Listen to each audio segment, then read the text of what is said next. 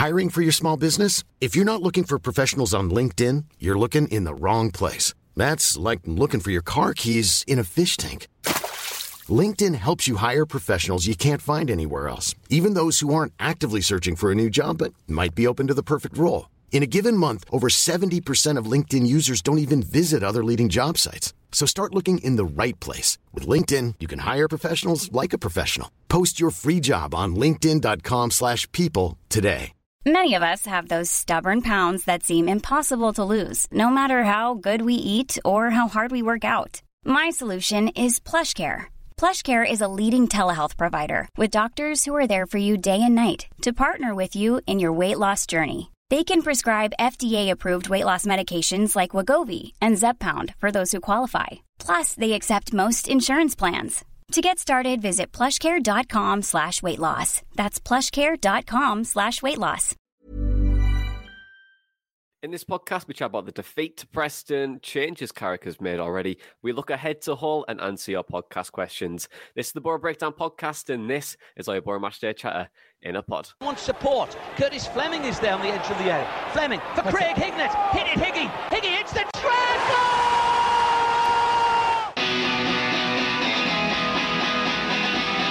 Avenelli coming alive again. Juninho wants the ball played to him. Avenelli spots out Emerson!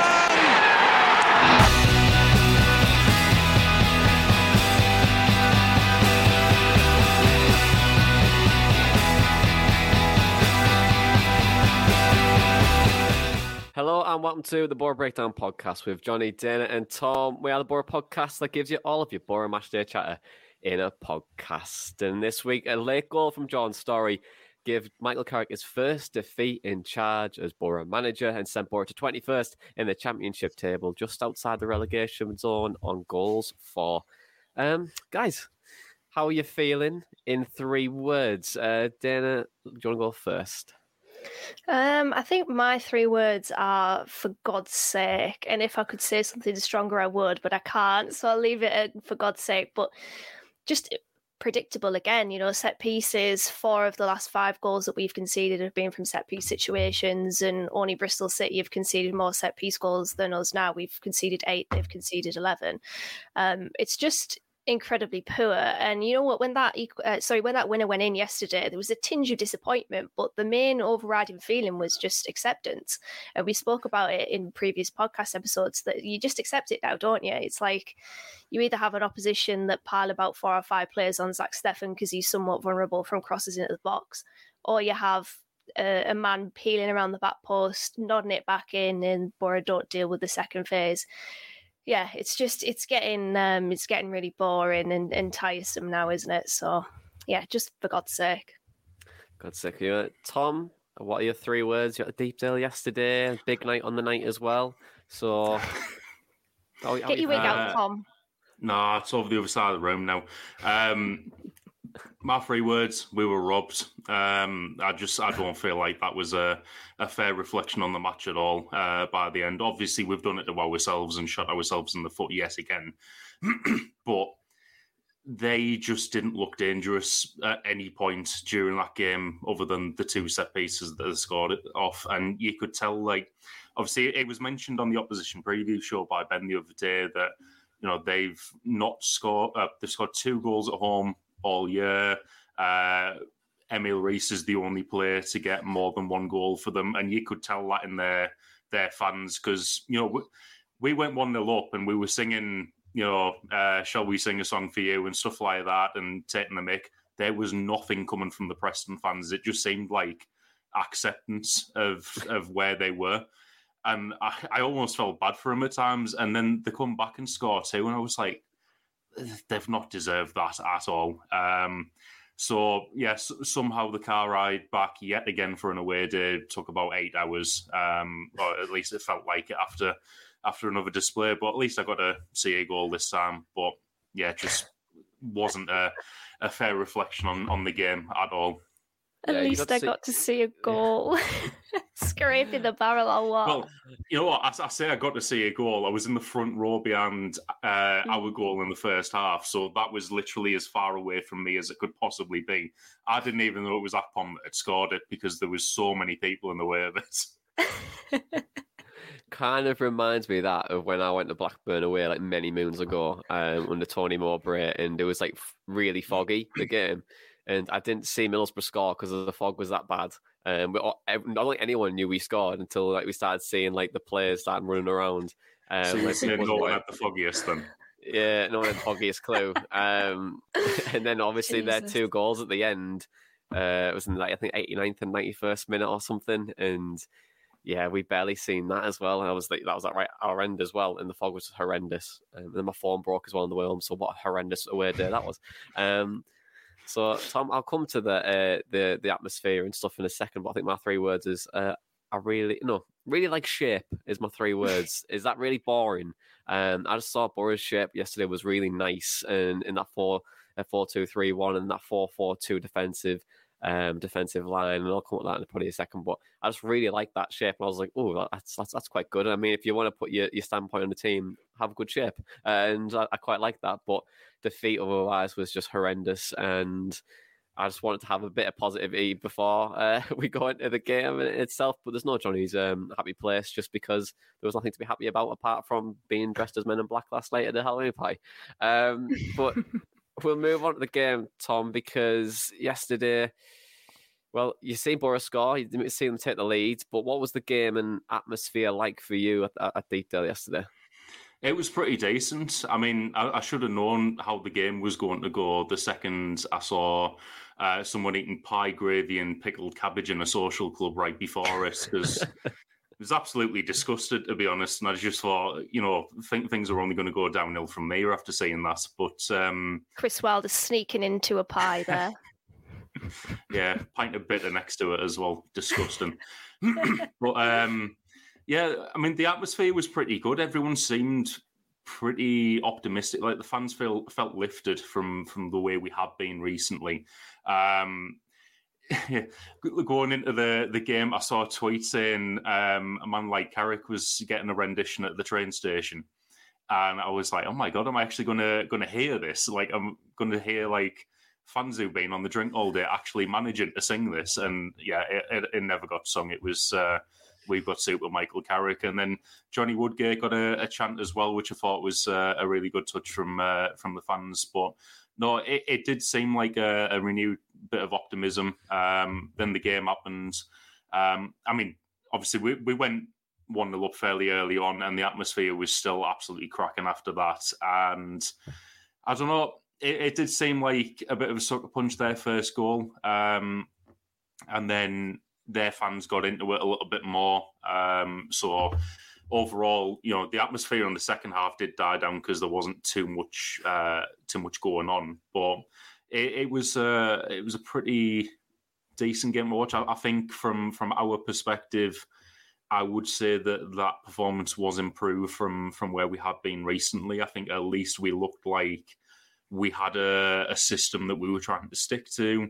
I just think some of our players that do need a bit more confidence.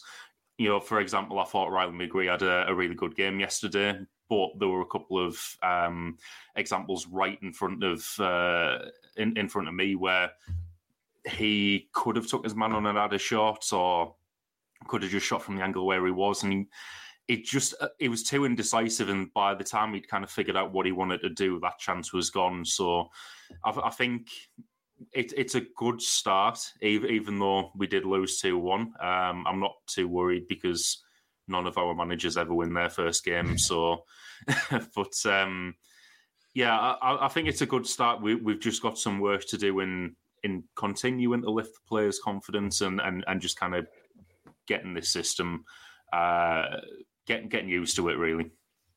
Yeah, because we did change system, and we'll come to that in just a moment. But Dana, how would you assess things on your end? You know what? I thought the first half there were some promising signs. he put Akpom on Ben Whiteman, and a lot of Preston fans have said that a lot of their players funneled through Ben Whiteman. So the fact that Akpom was in that deeper position, basically restricting that build out from that midfield area, was really good. I thought in the first half he did a number on him, and he really limited the impact that Ben Whiteman had on that game, because he had to contend with Akpom offensively as well. And we'll go on to Akpom later, because I thought he was superb throughout that game. But yeah, the midfield in possession was a lot braver, I thought. I thought they were a lot more decisive with their possession play. Howson and Hackney were really good in receiving the ball and then releasing it quite quickly. And I thought we had a much better zip about our play midfield. It did revert back to the kind of slow and pedestrian and indecisive pattern that we've seen earlier on this season in the second half. But the first half, I thought there was some really good signs. And yeah, the shape as well was really good.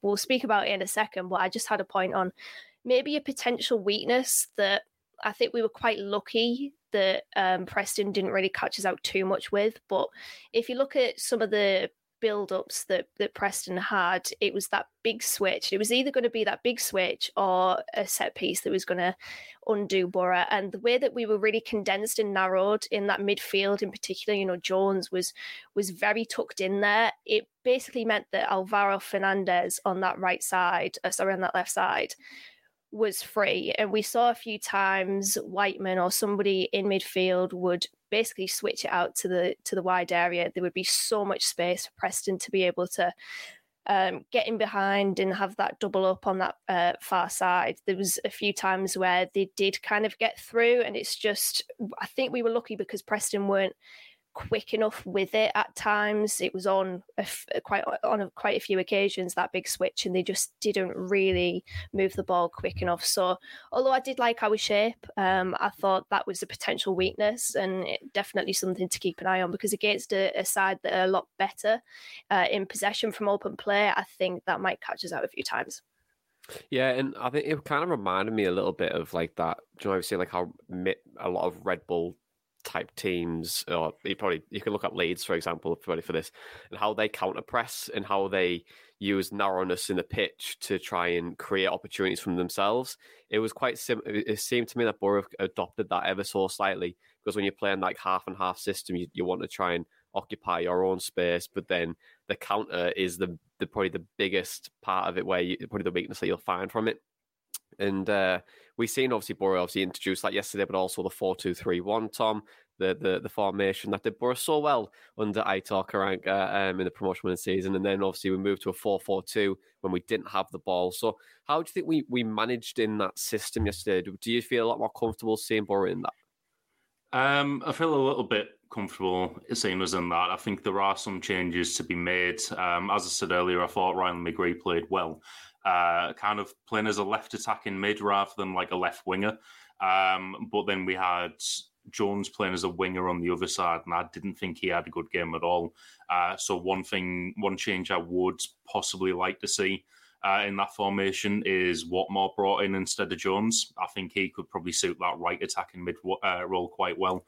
And, Jones, he seems to be having second season syndrome a little bit. He's getting doubled and tripled up on at times, and it seems like fullbacks and wingers kind of really know what he's going to do. So maybe rotating him in and out of the team for a while. If he's coming off the bench, I'm sure he could have still a massive impact if he's fresh and the fullbacks aren't. So I think that's something you could potentially do there. And then I was thinking about it on the way back from the game yesterday. The players that we've got, it does still seem like we might need to recruit more players to fit into this formation now if we're going to stick with it, which I don't mind so much, because I don't think it's too much that's needed. Even though he had a good game yesterday, personally, I wouldn't be playing Chuba Akpom as a 10. I'd have moved him a bit further up, and you'd be wanting someone kind of more like Lee Tomlin, Gaston Ramirez type in that 10. Even Diego Fabrini, if we're just listening, 10s that we had under Aitor. But someone who can pick that pass and unlock the defence. I don't think that's Akpom, even though, like I say, I did think he played really well yesterday. I thought his ball carrying was excellent, and he drew fouls quite often, which worked in our favour. Also, in the first half, really good to see us actually shooting from a direct free kick chance, even when McGree did it at the wall. Because far too many times, in the last couple of months, we've seen them just trying to dink it into the box from there, and it's ended up going absolutely nowhere. So happy to see us kind of shooting from there, but it does seem like it's got some positive stuff to build on, this formation. I'm not going to totally judge it after one game, but I think there are improvements to be made to it. You were sitting there around Isaiah Jones and him having more like a second season syndrome. Do you think that Borough's lopsidedness to that right-hand side is kind of forcing that a little bit?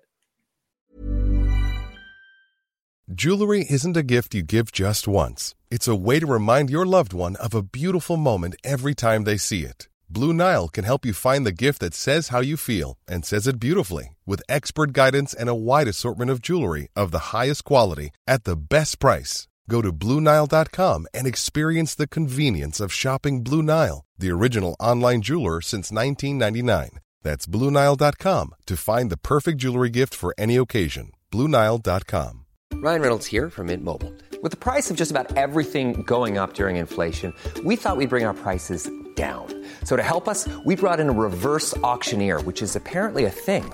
Mint Mobile Unlimited Premium Wireless. How to get 30, 30, bit to get 30, bit to get 20, 20, 20, bit to get 20, 20, bit to get 15, 15, 15, 15, just $15 a month? Sold! Give it a try at mintmobile.com/switch.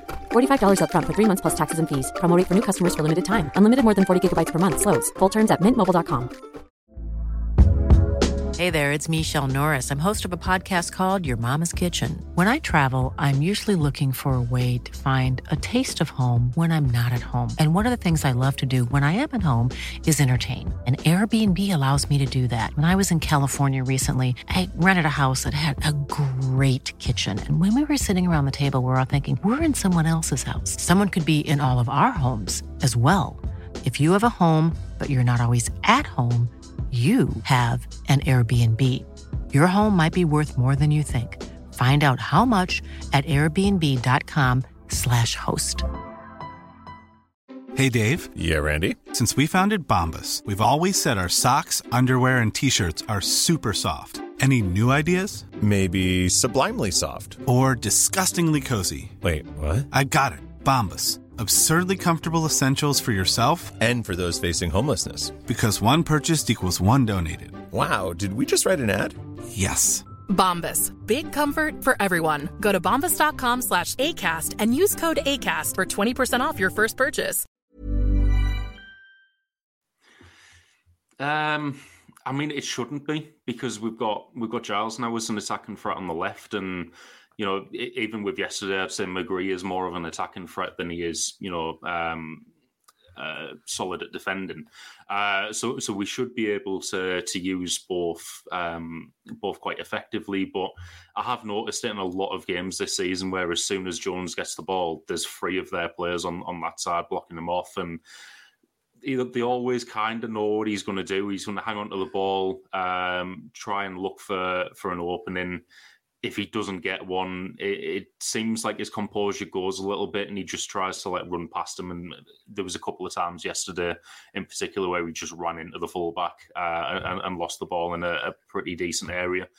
The way I see a 4-2-3-1 formation working is that we should be able to create chances with overlapping fullbacks as well, where I think Smith and Giles should be pretty good in that formation, especially Giles with the delivery he's got. So we shouldn't have to rely on Jones as much as we do.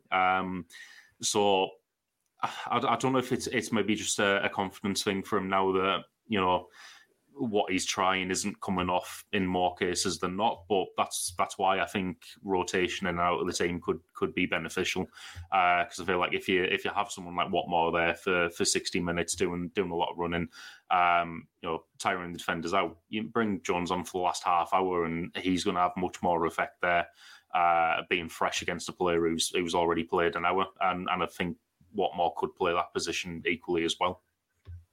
And just with that as well, I think when you're saying around like Giles at left back, we could maybe, and I'd like to hear your thoughts on this, Dan, but maybe put Bowler in at left back, Giles left wing, and then you could maybe have Isaiah Jones on the right hand side or what more. What do you think? Do you think that could potentially work? Yes, but I'd be worried about depth. I think one of the issues that we had when the transfer window closes was looking at that midfield depth.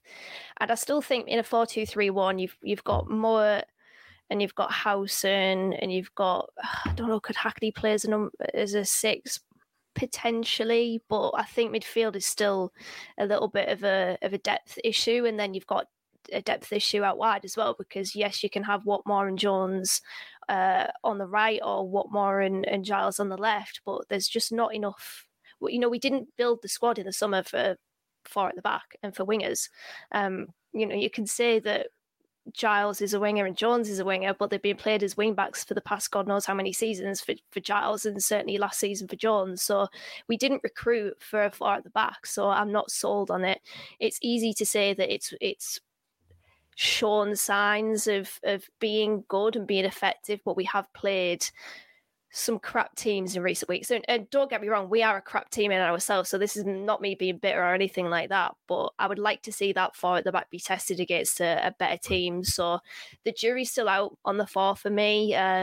There's different variations of what we could do in terms of personnel. I do like Watmore as a sort of wide forward more than a central forward, but for me, I still think we recruited for a 3 at the back. Why are we abandoning it? I know that the options we have right now are not being effective. They're not playing well enough. But it's typical Borough to press the panic button and to rip everything up. I know we've got to be flexible. We've got to be versatile. When something's not working, you do have to question whether or not you go forward and move forward with it. But I think we stick to the 3 and I think we make it work because we've recruited for it. And you're thinking about recruiting for a 4 at the back and wingers. It's just going to be a rebuild. What we are now, Johnny, rebuild 10.0 or something. Yeah, it's not sustainable. I was going to say the last article I wrote, I think, was about 5.0, I think. So maybe it's probably that was 2018, wasn't it? I don't know. I wrote one quite similar around having like structure in football. Yeah. So this could be maybe you could probably not wrong. Then it probably is 10.0 by now. But I think when you were saying that, then around like obviously the why change to a 4 now we've got a 3. But yesterday, did you notice any differences from like the previous regime in terms of like patterns of play, tactical flexibility? Was there anything that you noticed or picked up on? I think the build out from midfield was good. We actually played some good football in terms of building it out from the back at times in that first half. And we evaded the press really well. We looked comfortable in that situation. But then there were other times where Dale Fry in particular was a big culprit of being poor in possession. The first goal that we conceded, I don't know whether the first goal is worse than the second or the second is worse than the third, because the first goal is so sloppy from us building out from the back. It's just a really poor and undersold square ball to Johnny Howson. I think it's Ali McCann steals in, nips it, wins the foul.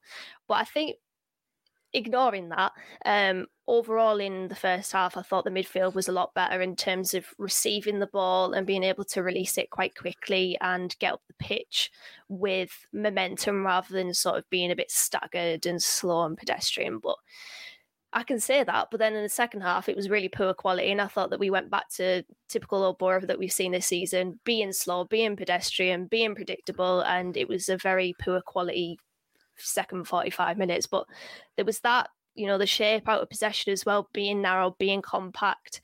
Carrick needs to make Borough hard to break down. And Preston probably isn't the team to be able to judge that, because from open play, even though they had a higher open play XG than us yesterday, still don't feel like they were necessarily sharp in front of goal or sharp in creating those open play chances. So I would probably say, the what's paramount in his in-tray is firstly to sort out those set pieces, but also make Borough really difficult to break down. And I think that shape, promising signs from that, I think. I think that's why we did move to a 4-2-3-1/4-4-2 yesterday. I think it was just around making us more difficult to be broken down. I think over like the last few games this season, we have seen Borough get caught out quite a lot in that 3, mainly just due to probably our high wingers and then also losing it in really key areas of the pitch. And I think yesterday, when we moved to a 4-4-2, when we didn't have the ball, it kind of allows you to have more control of the play and then also gives you a compact shape. So then it's quite difficult for teams to try and play through you and it forces them out wide. But then also that kind of feeds into the press as well because you force the press into like wide areas and it allows you to counter attack probably much more effectively. And you've seen that in the second half where we were able to we had a nice little compact shape, and then when they put the bodies forward and we were able to break, but the problem we had is we just didn't have the pace to get up the pitch or try and drive ourselves forward. But then when we did, we played the ball back, we tried to rebuild again. And I think sometimes you just need to kind of take that out of your system a little bit because it's too robotic. But sometimes you can learn, especially when your coach starts to build more into the team and build more confidence, you'll be able to have that shot on goal or you're able to recycle possession more effectively. But sometimes it could be a little bit quicker when you do counter-attack. I just don't think we were yesterday, which was a bit of a shame. But, I mean, I think it was still positive and we were harder to break down yesterday, I thought, in game ones. But when we're looking at possession of the play and trying to build out, be a bit more crisp, try and have a bit more tempo in your pass, and also don't try and do a hospital ball just where you've got with no man behind you. Dale Fry, don't do it. Just get rid. And I think we just need to keep working on that. It's going to be a long process, but I think trying to play out from the back with a team, with a person like Dale Fry, and Dale Fry is good, but I think he's not a ball playing centre half. For me, I think he's definitely a kicker. It's quite similar to Lenihan a little bit, where I'm not fully sold on them defensively playing up from the back, which is why I prefer Matt Clark in that position. But if we are to play that system, I think Matt Clark probably jumps in front of Dale Fry for that reason alone. But if we start to build out a little bit more, then I like to see that. But going back to the shape, I thought the 4-4-2 worked quite well yesterday. But is what it is. We had a defeat and we move on. But Tom, I want to talk about Chuba Akpom for a moment because I thought he was marvellous yesterday in that number 10 role really in the hole, and then he also played up top as well. How impressed have you been with Chuba this season? Because you're not out from the cold and he's been putting in some really good performances, hasn't he? Yeah, I mean, he looks better now than he did when he first came to the club. Absolutely. I thought his ball carrying yesterday was excellent, drawing fouls, and something I have noticed this season from what he's been doing, he's been using his physicality quite well and being able to hold up the ball and lay it off to people. So, coming in from the calls, as you mentioned, he hasn't been around the team for what, is it like a year and a half or just a year or something? I can't remember the last time I saw him play before this season, but he's done extremely well. And considering he hadn't trained with the team in pre-season or anything like that, he came in looking like he had a point to prove, and he looks better now than his first season here, where I'll be honest, I really wasn't sold on him, but I feel like now we're seeing why we signed him. I think he's in the team on merit. And just with keeping with Akpom, he did give the foul away for the goal. The one probably bad thing that he did yesterday, but I mean you can't really blame too much. It was in a bad area of the pitch. But should we talk about the Preston win? I feel like we should. Then it all starts in that build-up, I guess. Yeah, it does. It is Akpom that concedes that free kick. It's a late tackle from him on Ryan Ledson, but it's really a bit of a domino effect of Borough losing duels. So the first one, it's a free kick put into the 18-yard box by Preston. It's a long free kick.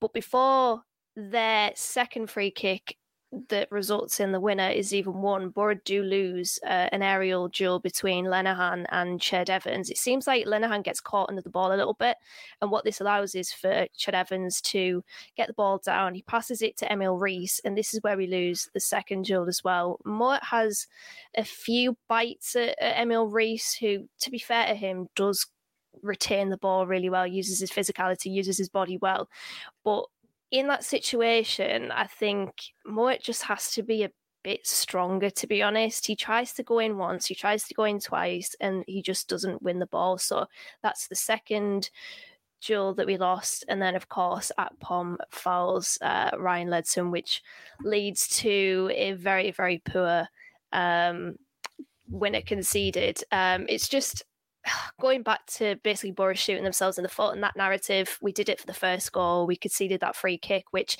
again, talk about having sort of bite to the cherry, trying to win possession or clear it. The amount of opportunities we had to clear it, we didn't. The second one, the amount of opportunities we had to win the ball back, we didn't. Then we give a free kick away for both situations. So it's poor play and really avoidable as well. And then the free kick happens, Tom, the build-up and the setup of it.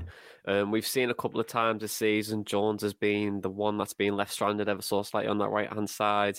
Do you think we should maybe chop and change this a little bit? Yeah, I do. I think we've got an image here of before the free kick and how it looks. You can see there at the back post, you got Jones and Akpom lining up to mark a couple of players there, Liam Lindsay being one of them, and Giles is the one-man wall. Personally, I would swap Giles with Jones. I don't think defensive marking, especially on set pieces, is necessarily Jones's strong point. I'm starting to get kind of real flashbacks to Jed Spence, and I think it was his second season, maybe the end of his first, where he was just allowing a lot of goals at the back post from not tracking his man, because I don't think that's his strength either. I'm not necessarily saying Jones or Jed Spence are bad players. It's just they offer more going forwards than they do defensively.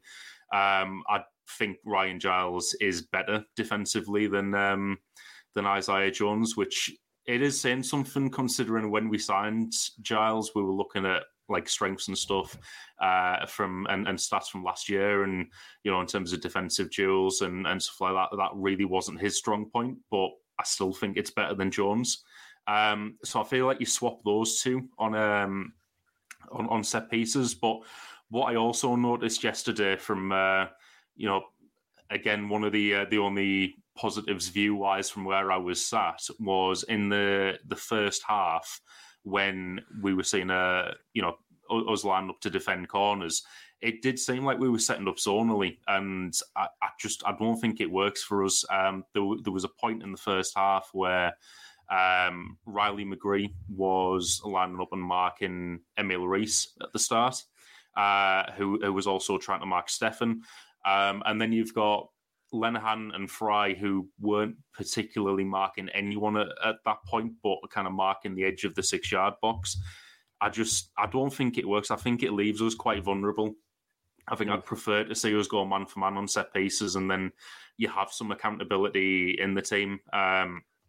It just seems like that was something we used to do pretty well, and it's changed this season, and I don't think it's working for us at the moment.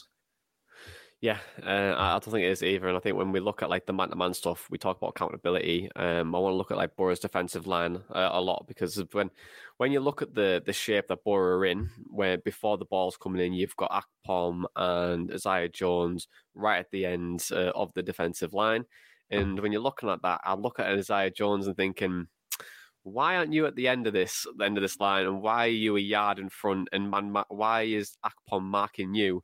And why are you marking Lindsay when not even looking at Lindsay? You just stood there and you're just looking at Brown behind you. And I'm thinking, surely, I think when you're looking at probably Lenihan, you're looking at Fry, and they're probably all saying who's marking who, get in new shape, try and make it difficult. Because if Jones takes about two yards back and goes into that defensive line with Akpom, you do stop this run which Lindsay does make. And I think where the ball comes over the top, Jones himself completely loses Lindsay altogether, spins off the back of him, and this is where he comes into a really nice space where Borough have completely lost two men at the back post. And this is very, very similar.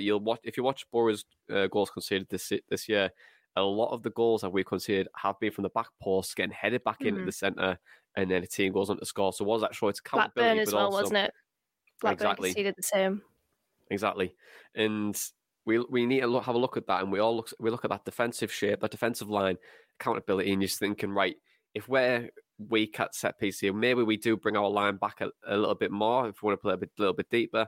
Yes, okay, that kind of. I think we'll play a very high line there because I don't think we're very comfortable of Stefan's catching ability. Maybe I'm not too sure, but in terms of where Jones should be, he needs to be on the edge of that box, and it really does stop Lindsay's run coming in the back post as well. And maybe Tom, like you were saying there, if you put Giles there or you put Alex Moore in at the end of that, I think it does. I think it becomes quite limited in terms of what he can do. But he does get the ball at the end of the back post there, and Hayden Hackney seems to lose his man.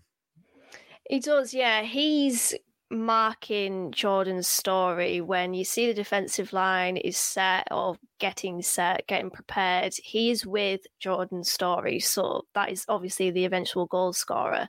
And then if you watch the goal back, you will see that Hackney is tracking him, and then all of a sudden he just stops. And what that leaves his Story in a decent amount of space up against Borough centre halves who at that point were ball watching or watching the ball come into the area, and he seems to get just a couple of yards to basically leap on Darragh Lenihan, who at that point is up against two players there in Ched Evans and in Jordan Story. And I just feel like if Hayden Hackney just continues to track Jordan Story in that situation, then at least that advantageous, is that the right pronunciation? Anyway, that situation where it's more in favour of Preston is probably levelled out a little bit and at least fairer in Borough's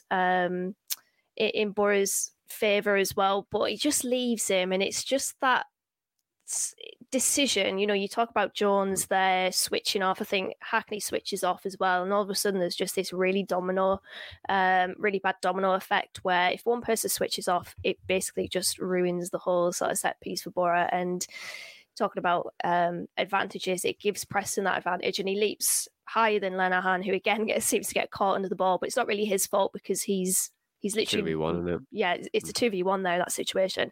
It's just, it's so poor again, so avoidable. You've got players that are just not tracking their men, having men peeling off the back of them. It's poor. And I like the sign off of the analysis there. Dana was saying, "Pass me the gin." The malt curse gin is available in selected stores from Christmas.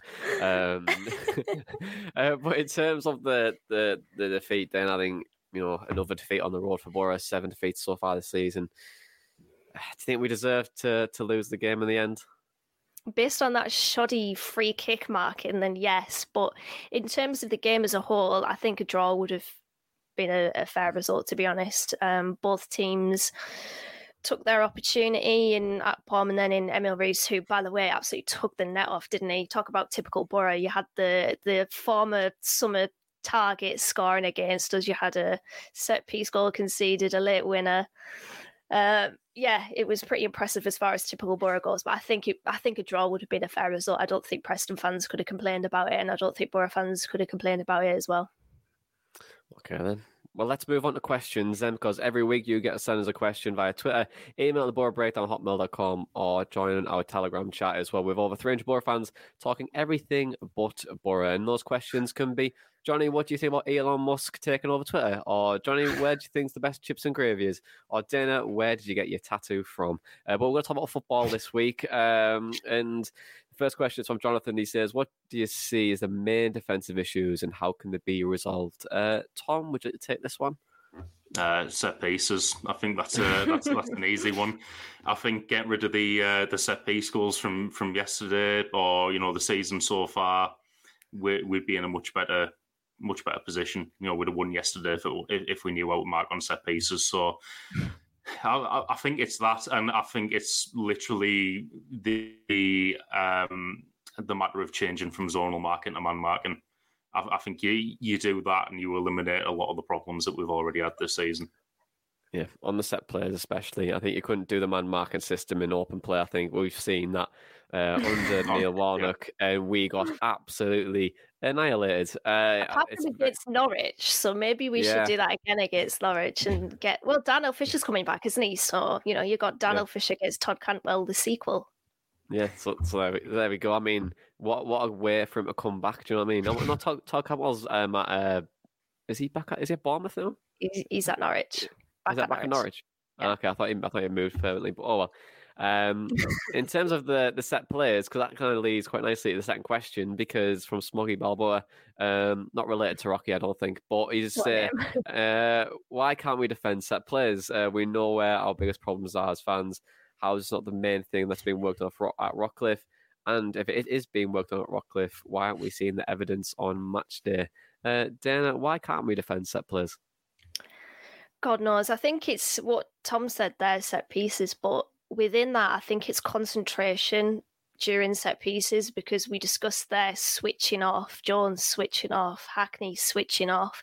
All it takes is one player to switch off, and then all of a sudden it's those dominoes fall against you. And I'm sure the players are working on it, but in game we have to be more savvy. We have to be smarter in those situations. I think we aren't at the moment, and it's so infuriating, isn't it? Because that's the 8th set-piece goal we've conceded this season, and that figure is only going to grow. And we said that in a thread on Twitter before the game. It grew, 2 in 1 game.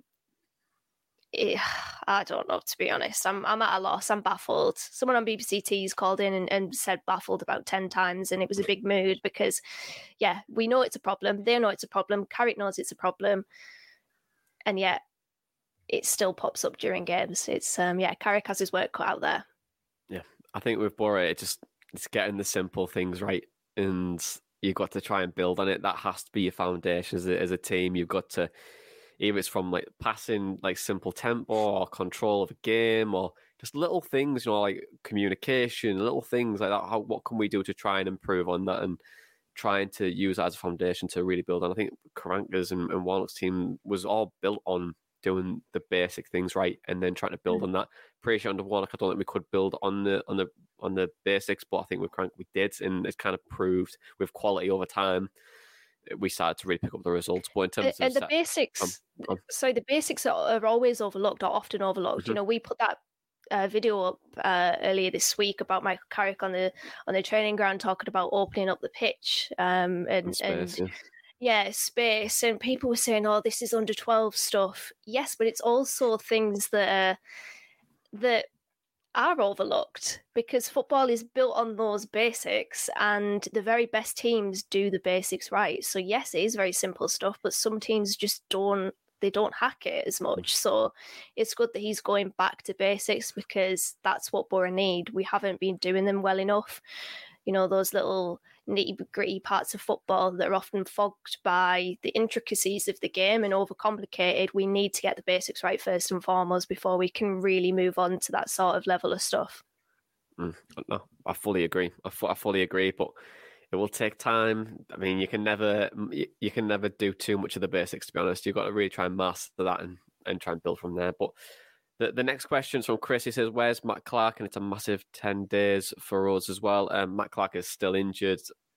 I don't know when he's back. Actually, I think it's next 2 weeks. I think they were saying. So we'll see on that one. But it is a massive 10 days for us. Going to Hull on Tuesday night is a massive game for us. We have to try and pick something up from them. We'll break that down in just a moment. But the next question is from Nick, and he says, "What's happened to Dale Fry?" Tom, what has happened to Dale Fry? I don't know in what context. No, I don't think he's been really an issue this season. I think everyone goes on about him like a ball-playing centre-back. I don't think he ever has been that. And I think he's worked better in the last few games when we've moved to a 4, and he's been in the back two with a centre-back pairing with Lenihan. I don't think he's necessarily one of the biggest issues that we have. I mean, fair enough, he gave that absolute hospital ball to cost the set piece for the first goal yesterday, but I think other than that, he's been fairly solid. I thought he was poor yesterday. I thought his passing was... it weren't great, was it? And it did put Borough into difficult positions. It's funny, actually, because he actually had the most amount of accurate passes of Borough's backline yesterday, yet he had the lowest passing accuracy percentage. But yeah, it was a mixed afternoon for him. I thought he did struggle yesterday in terms of trying to build out from that defensive area. He's a good defender. I do like Dale Fry. I'm not going to get it twisted and say that he's rubbish end of because he had a poor game playing out from the back yesterday. I think he's a good defender. I think he's a very good defender. I've seen a few people saying that he's just an average mid-table championship defender. I personally don't agree. I think he's at a better level than that. However, in terms of ball playing, he is not. And I said that last podcast and I'll reiterate it. He's not a ball playing defender. So, yeah, those big long balls upfield is so annoying because they never go anywhere. They're so aimless and he's got to stop that. But he's a good defender. I do like Fry. It does leave Muniz with a lot to do. I did notice that yesterday. He was playing a long ball forward down the right-hand side quite a lot, and Muniz was having to make a run pretty much from centre to go and challenge the Preston player on that right-hand side for a header and try and bring it down. Personally, not a big fan of that. I mean, I think short passing, if you just give it to someone who can pass the ball and kind of do your defensive work, I think he'll be absolutely sound. But wouldn't it be great if we had somebody like a deep lying playmaker that can play those balls that Dale Fry is trying? Talk about midfield roles. We don't have a ball carrier. We don't really have a ball winner. And I think we need improvement in that sort of 8/10 hybrid as well. So there's work to do in midfield that I think would take some of the work off the defence as well, both in possession and out of it. I would say Dale Fry could be a playmaker. I think when he took the ball on the half turn yesterday and played it round, did a nice little forward run. I was like, I absolutely love that. So that it could be the ball playing Dale Fry, but he's just in the wrong position. He should be playing up front instead. But the next question we've got is from Mike. He says, what would you say our chances are of actually going down this season? Dana Malt, what is our chances of going down? Well, the way that we played, it's probably inevitable, right? No, I think that would be wetting the bed a little bit. I mean, I understand why people are worried because, let's be honest, this isn't just a 2 or 3 game thing. This is 17? Are we 17 games in now or something? It's been a significant problem. We aren't getting the basics right. We are poor defensively. We are leaking possession in midfield. We're giving the ball away sloppily, and I think going forward, there's a little bit of a disconnect there. I thought Giles was poor yesterday in his attacking. Still, he's got fantastic deliveries, and that you'll never be able to take that away from Ryan Giles. But yeah, the wing backs are a lot less effective, and Muniz is struggling a little bit as well. He's got more yellow cards in the past, God knows how many games than goals. I think his last 8 games, he's got 2 yellow cards and 0 goals, so that's not great. But there is a particular stat from Andy Watson, who's been on this podcast before discussing Lenihan. Teams that finish 7th tend to have a huge drop-off the season after. And actually, the last club to finish 7th in the Championship and go on to improve their position in the following season was Swansea in 2010-2011. So there's been a few from Leeds, Borough in there twice, Bolton, Reading, Wolves, Ipswich, Leeds again, Preston and Forest. They've all had a significant drop-off. The worst one for Borough was the Woodgate season, where, of course, before that, we had finished 7th and then went on to finish 17th in 2019-20. So, yeah, it's, I think that's a bloody brilliant stat from Andy there. Some fantastic work to find that, but maybe be worried, Borough fans, because it seems like teams that finish 7th, it's a bit of a poisoned chalice the next season. Well, it leads quite nicely to the last question, that, Dana, because Tom O'Downey said, if someone offered you, say, 15th in the league now, would you take it? So, Dana, would you take 15th? Of course, because it means we stay in the division. I mean, I said I don't care about league position anymore, just as long as we see some progression of, players getting back to their near best and, the younger players coming through. I'd take 15th. Tom, would you take 15th? No. I personally, I want to see us win as many games as possible. I'm never going to be of the opinion that I don't think league position matters in the season. I obviously want us to improve as a team. I want Carrick to make this team better and a lot more cohesive. But at the same time, I want to see us finish as high up the league as possible. I think after 17 games, it'd be a bit defeatist of me to say I'd take 15th now. I want to see us finish as high as possible.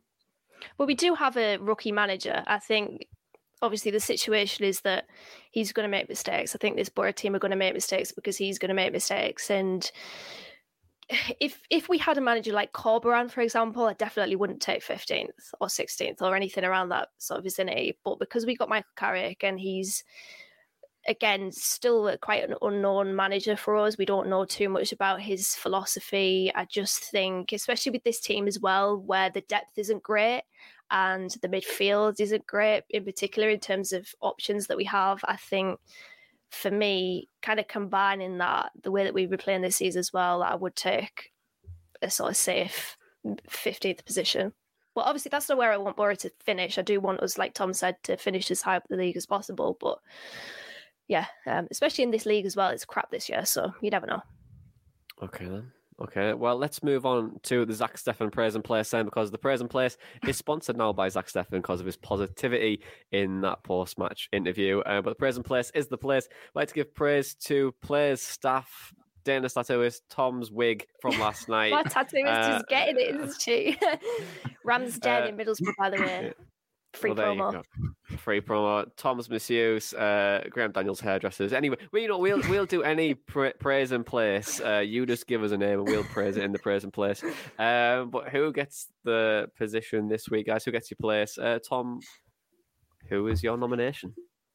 I'd probably have to go with Riley McGree and Chuba Akpom. I thought both of them played really well yesterday. I think McGree in particular, he hasn't played well this season. I could probably count on one hand the games where I've come away and thought, you know what, McGree's had a really good game there, and he was put into the team yesterday in a new role, took his chance. I thought you could see again from my vantage point in the front row, pretty much an eye line level with him running forward in the second half. He was absolutely knackered. From around the 70th, 75th minutes, because of all the sprinting he was doing on the counter-attacks when we were breaking, and you know, how involved in the play he was getting. He ran his socks off yesterday, and fair play to him. I thought he did really well. And Akpom, as I mentioned, I thought he was great yesterday. I've got a goal, and then in that number 10 position, which we've not seen him play before, carrying the ball well. Slight criticism is I think he could have released the ball a bit earlier at times, but carried the ball well and drew fouls quite often, which I think if we're going to carry on with 4-2-3-1 and playing Chuba in that number 10 role, I think that could be a pretty decent asset for us, especially if we're going to start shooting off free kicks now as well. Okay, then. Dana, who gets yours? Yeah, Akpom, I thought he was brilliant in that first half in particular, and he did fade in the second half, but it was to be expected because he worked really hard. He is a good blend of physicality and, as Tom said, ball carrying ability, and I thought he did really well up against Ben Whiteman. He drew 5 fouls in that game, and in this game week only Casey Palmer of Coventry won more fouls than him. He got 6, so yeah, I thought Akpom did that role really, really well, considering that I don't feel like that's a position that Pom's really dabbled in too many times, maybe when he was a youngster at Arsenal. But yeah, he was brilliant, and I'm really happy for him, because he was, he was sort of cast aside to go back to Greece at PAOK, and I don't think any Borough fan really expected him to come back, and he's come back and he's got a point to prove, and he's proven that point so far. He's been a really effective forward for us, and yeah, I'm really happy for Akpom. I think, yeah, it's a hat trick for Akpom in the Praise and Place this week. Unfortunately, it doesn't get the sponsorship for next week. Zach Steffen's Praise and Place will remain for the foreseeable future. But yeah, I think Akpom for me was sensational yesterday, and hopefully just he continues his good form in the coming weeks. But just before we move on to Hull, I just want to quickly mention the Motor Neurone Disease Association. We are still raising money for our charity this year. We're trying to hit £3,000, and it is probably the last episode of Motor Neurone Disease Awareness Month. So this is why we've had the podcast blue for the month. And if you had and donate a tenner, that could help fund an information pack for someone who has recently been diagnosed with M&D. But also the money we've generated already, we've raised well over 750. We're just shy of $3,000 at the moment. So that's absolutely amazing. But that in itself as helping fund an M&D expert researcher for a week. And then also, if you want to help us further, we're working with Teesside as well. It's to have loads of Borough Breakdown merch, including the Malt Curse, some Borough Breakdown themed hats, a Borough Breakdown themed mug, and there was a Tav mug until it got sold. So that's why we introduced a Malt Curse t-shirt. But also with that as well, we've got some really cool merch as well, and a shirt as well, which is on Dana's wall if you are watching us on YouTube, which is very, very cool. And Tom wore it yesterday, but he's still yet to see us winning it. No, I have. Oh, no, you have, yeah. Was it the Birmingham game, maybe? But I worked it out on the way to the game yesterday. I've seen a win, a draw, and a loss, and I've seen 2 losses in it. So it's time to wash it, really, and never wear it again for a match. and never wear it again. Okay, find a new lucky shirt. Yeah, or we could wear the blonde wig, Tom, and that could be the lucky wig. No, I feel like if no one's in our Telegram chat, you probably will have no idea what that means. But we could post it. Who knows? But yeah, maybe the lucky wig, Tom, with the lucky eye patch. Who knows? Yeah, maybe. Yeah. Well, speaking of eye patches, let's talk about Hull then. Let's go to Hull then, because Liam Rosenior is expected to take over Hull in the coming days, but won't be in the dugout for Tuesday. Andy Dawson's currently in interim charge after they lost 5 in a row under Shotter until they got sacked. So a little bit of insight on Hull then. They've moved to more of a 4-2-3-1 system over the last 8 games. They used to be in a 3-4-1-2, which was very similar to Borough. They're a team that's really struggling to create at the moment, with their XG being below 1 in 12 out of the 17 games this season. So creativity is a bit of an issue, but defensively as well, 32 goals conceded already this season, which is the worst in the Championship. But if you want something for your coupon, I would recommend this one. Middlesbrough and Hull, a 3rd and 5th. So Hull a 3rd, Borough 5th. I think I've got the other way mixed around, sorry. It's Borough 3rd, Hull a 5th for conceding first within the 15 minutes. So maybe a goal within the first 15 minutes might be something you want to put a little pound on. But now it'll happen. We're actually very, very low, both of us, for that middle section in the first half. So maybe something for that. Who knows? But in terms of players to watch, Jacob Greaves, I think, naturally will get the pick because, Borough after him so much in the summer, and you can see why. Really good progressor of the ball, good defensively as well. But he has been playing left back over the last few games because of Callum Elder being injured with a hamstring injury. But Elder is expected to make the return to the bench, so we might see Greaves on that left-hand side again. Seri in midfield, that double pivot with Ryan Woods. Seri is actually a very intriguing player because all of his stats, he's in the key stats, he's in the high 90 percentiles for recovering, ball progressing, and he's quite limited in some aspects of more of the advancing third bit. So what you'll see him, he'll try and play through the thirds, get the ball at line and try and get them playing. So it's really key for Borough to have a specific press on him. But up top, Pelkas on that left-hand side, look to maybe cut in and try and play that through a ball for the centre forward. And we'll see, because the main centre forward, Oscar Estepinian, is currently injured, I believe. So we'll see who they play up front. But I think with the way Borough are playing at the moment, and they had that 4-4-2 in the last game, I think it's going to be really effective for Borough for trying to infiltrate that centre and half space, because you do keep protected, but also you have that compactness as well. But what you'll see with Hull, they'll try and play through teams. So if you try and get the ball out wide to them, they don't create too much, but we might see that actually happen a little bit more in this game if Borough try to be a bit more advancing. But see, for me, I think the press is really important. Try to really press on Seri, try to stop the limited progression of play.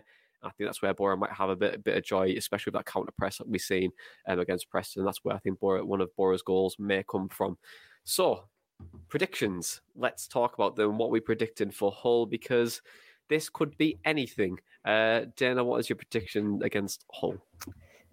I'm worried about this one, I'm not going to lie, because whenever we go to Hull when the chips are down, we always seem to capitulate, and we've actually lost our last 3 games against them. And when it comes to our record at Hull, we haven't beaten them since October the 31st, 2017. So I'm a little bit worried, I'm not going to lie. Just to add to a few of your stats that you mentioned there, Hull have conceded the most penalties in the division with four. So maybe a penalty there for Borough, I'm not so sure. Who would take that, actually? It would be Muniz, right, if he's playing, because Paddy McNair's usually our penalty taker, but if he's not in the team, then he can't take it. But anyway, irrelevant. Or it might be. Akpom took the last one, but Giles was very disappointed that he didn't take it. So maybe they've made up. We'll see. Yeah. Interesting. But... has to be. Did you shoe falls off again? Oh, that was funny. I'm gonna go with. Oh, you know what? I'm gonna go 2-1 Hull. I'm sorry. I can only see that. I'm glad they don't have Malik Wilkes, though, because he always scores against us, doesn't he, when he's playing for Hull? So I'm glad he's not playing for Hull anymore. The reverse malt curse psychology, I like it. Tom, what are you going to go for? You know what, this is based on absolutely nothing other than a feeling I got after the match yesterday with how I thought we'd improved. I'm going 3-0 Borough. I don't know, I really fancy us to win on Tuesday for some reason. Okay, then. Me and Tom are like yin and yang in this episode, aren't we? We're like... I feel like I should just go for a draw, just so like one of us gets it right. So I'm going to go over 1-1 draw. Both goals in the first 15 minutes, and that'd be happy days. But yeah, I think it's going to be a really difficult game for us. But saying that, Hull have like I mentioned, they've been struggling to create. But you never know with Borough these days. We'll have to see which Borough turns up, I think. But I'd love to see a win. A 2-1 win would be fantastic. But I think 1-1 draw is kind of what we needed. Something just to build on and get the first point on the board for Carrick and then progress from there. I think we will. But guys, that's it. Thank you very much for joining me as always. And to listeners and viewers, thank you very much for listening and watching us on YouTube as well. But stories leaving Borough in the Deepdale at 21st in the tier, but Borough going to the Tigers, needing a much needed win. This has been the Borough Breakdown podcast, and that was our Borough Matchday Chatter in a pod. Imagine the softest sheets you've ever felt. Now imagine them getting even softer over time. That's what you'll feel with Boll & Branch's organic cotton sheets. In a recent customer survey, 96% replied that Boll & Branch sheets get softer with every wash. Start getting your best night's sleep in these sheets that get softer and softer for years to come. Try their sheets with a 30-night guarantee. Plus, get 15% off your first order at bollandbranch.com. Code BUTTERY. Exclusions apply. See site for details.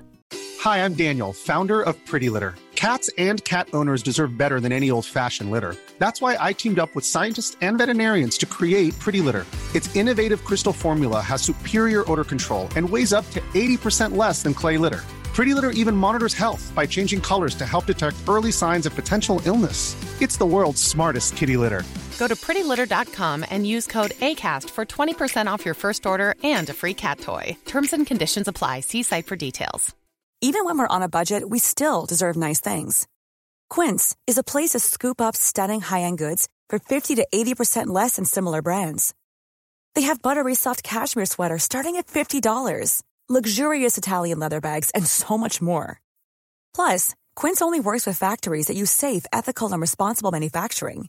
Get the high-end goods you'll love without the high price tag with Quince. Go to quince.com/style for free shipping and 365-day returns.